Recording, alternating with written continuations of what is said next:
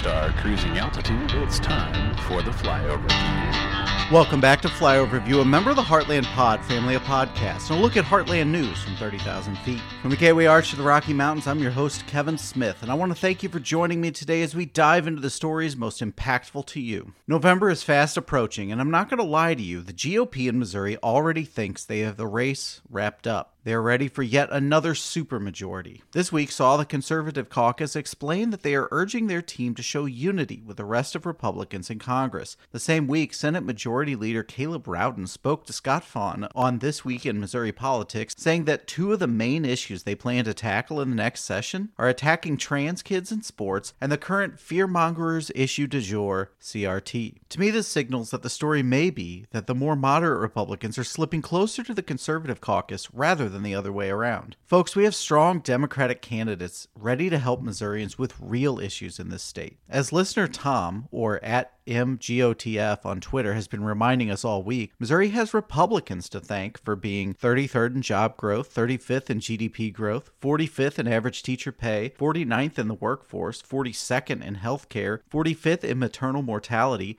50th in starting teacher pay, 38th in 10-year average annual population growth, 35th in 15-year personal income growth, 49% in state funding for public education, and the 5th worst state to live in. And this list likely goes on. I know that Tom has been adding to it. So before this election, tell some friends, get to the polls, and let's try something different. End the supermajority. Bring some rationale back to the Missouri legislature. Change the conversation. Folks, let's begin today's show. Buy and bust, a collapse of private equity-backed rural hospitals. In Missouri, rural struggling hospitals, often the sole healthcare provider and major employer, began changing ownership to Noble Health, a private equity-backed startup whose managers had never run a hospital.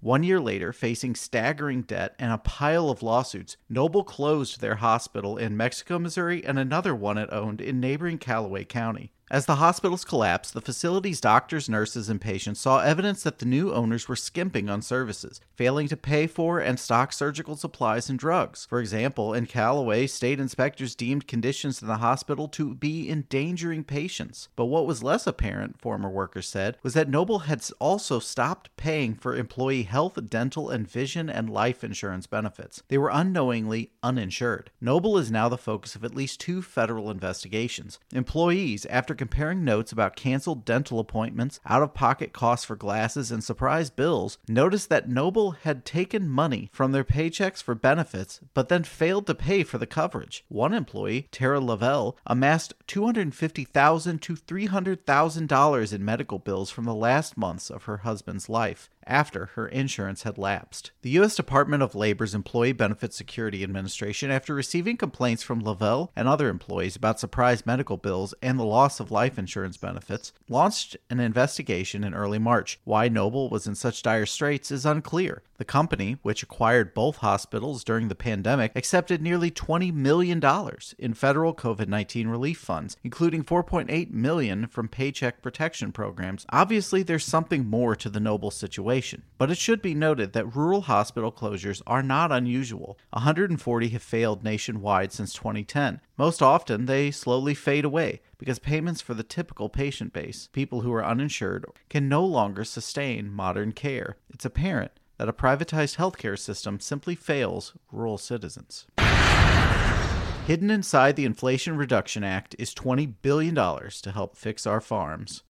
Farms cover roughly 40% of the country, and they've replaced countless ecosystems with vast fields of soybeans, corn, and cattle. Agriculture also accounts for about 11% of greenhouse gases. The Inflation Reduction Act could help blunt some of those impacts. Alongside the more headline-grabbing investments in clean energy and healthcare, the bill, which President Biden signed into law recently, includes nearly $20 billion to make farmlands more environmentally friendly.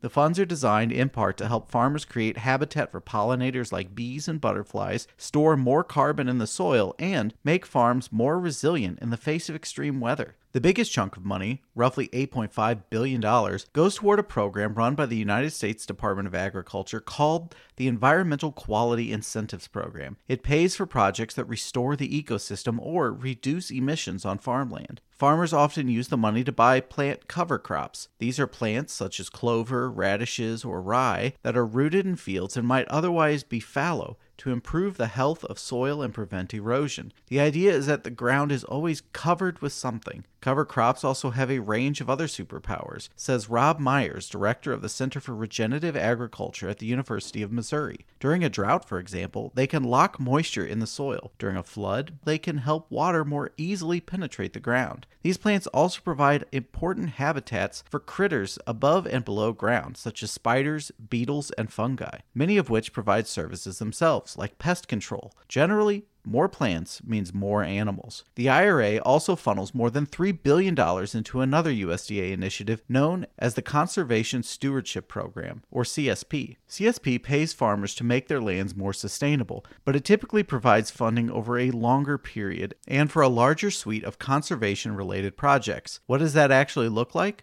Through CSP, a farmer could transform an industrial farm with rows and rows of the same crop into something that resembles a more natural landscape. Such a farm might have a handful of different crops, including fruiting trees and plants that enrich the soil and require fewer fertilizers and pesticides. There's money in the Act for 2 additional programs, both of which are worth knowing: the Regional Conservation Partnership Program and the Agricultural Conservation Easement Program. The Regional Partnership Program, which receives $4.9 billion, is similar to those above, but relies on partners such as environmental nonprofits to help make farmland more sustainable. Another $1.4 billion goes towards the easement program. It ensures that farmland won't be replaced by roads, cities, or other developments.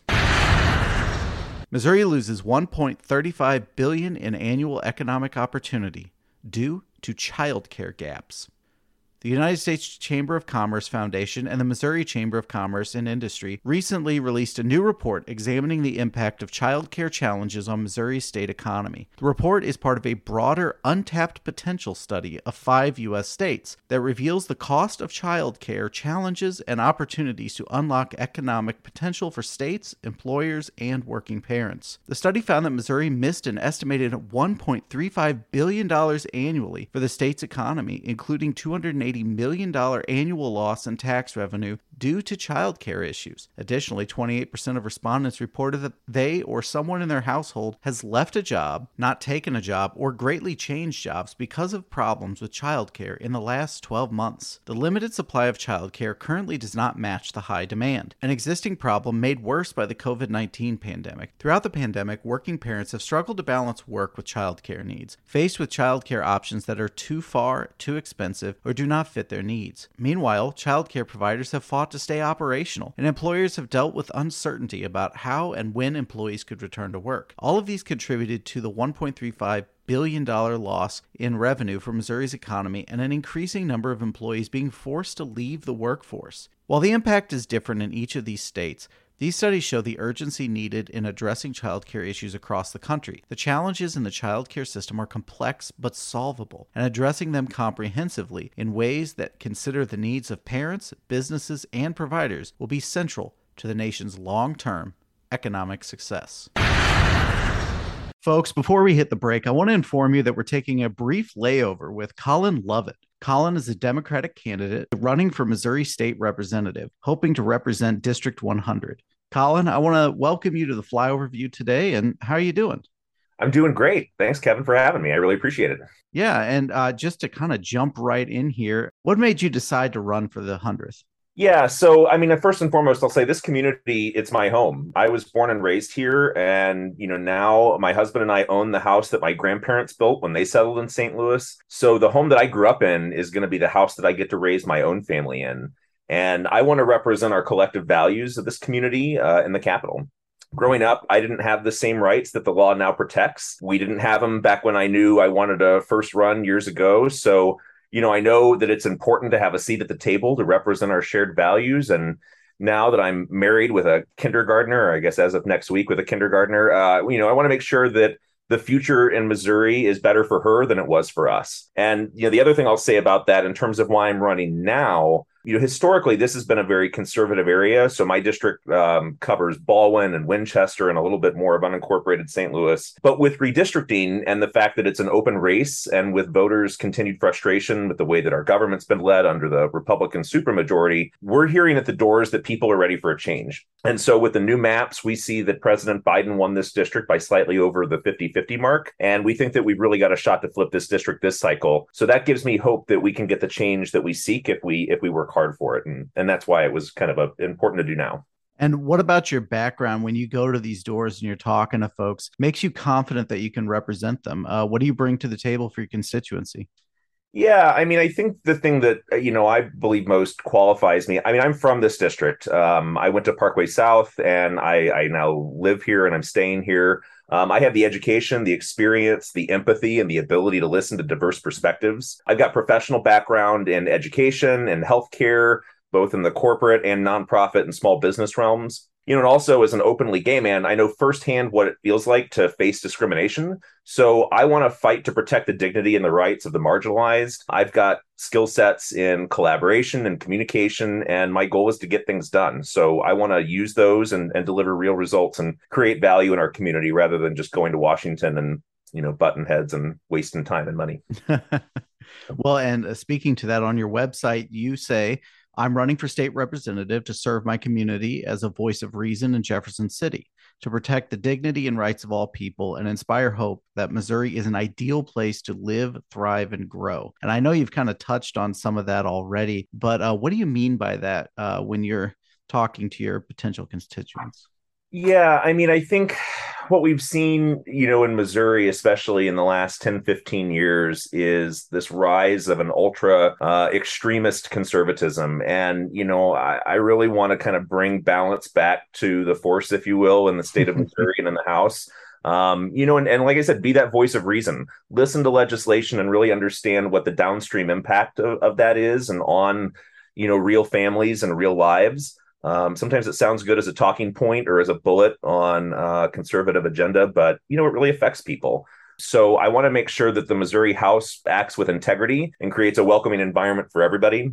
And that's going to take collaborating with other elected officials to get things done. And I think I'm qualified to be able to do that. We need to create incentives to do business in Missouri and grow the economy and create good jobs and good pay. I know in this district, that's a really key thing. And, this is a district where people want to raise their families and start businesses and just live comfortably. And, I want to be able to extend that to all of Missouri. So you've mentioned the economy, you've mentioned education, you've mentioned some equity towards different marginalized groups. But for a lot of folks, they may not be able to look at every issue when they're voting. So for you, what would be the one major issue that you want to tackle if you're elected? Yeah, that's always a loaded question. I mean, there's a lot of things I'd like to get done in Jefferson City, and luckily, these roles we get 2 years there to do it. But one that's really personal to me is passing the Missouri Non-Discrimination Act. And it's been posed 23 years in a row, and we haven't ever gotten it fully across the finish line. And, I think that the way that the landscape of both politics and Missouri and public opinion is changing, I think that we are more aligned now than ever to be able to get that in. So that's one that just kind of comes first and foremost to mind. But, really any opportunity that we have to enshrine people's individual rights into law, I'm going to be there to support that. Seeing Roe versus Wade struck down, advocates and elected officials are saying out loud some of the things that they've been saying behind closed doors. And I'm worried that they're coming to take away more rights. And I want to be a loud voice in the Capitol to protect those. Yeah, and I know that we're long overdue on that legislation. So how can folks find you if they want to help? The best way is my website. It's kind of the path to all other paths, and that's www.votelovett.com, which is LOVETT. From there, you can learn more about me, my background and beliefs. You can make financial contributions to the campaign. You can sign up to get yard signs. You can sign up to volunteer. We've got campaign merch that's going to be rolling out soon.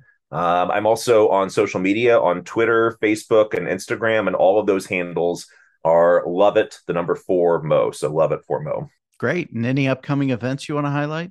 Yeah, so the most important thing I think in any campaign is making sure that you knock as many doors as possible and talk to as many voters as you can. So from now until the election on November 8th, every Saturday and Sunday, and I'm sure we'll add more than just that, but every Saturday and Sunday, we're going to be holding both morning and afternoon door knocking shifts at 10 and 2, respectively. So you can go to the website and sign up an RSVP. We'll get you the address of where we're going to meet. And we really need all the help that we can get. Like I said, talking to voters is the best way to help us flip this seat. But as far as other events go, things pop up all the time. So we have an events page on my website, and that's the best way to stay connected for anything up and coming.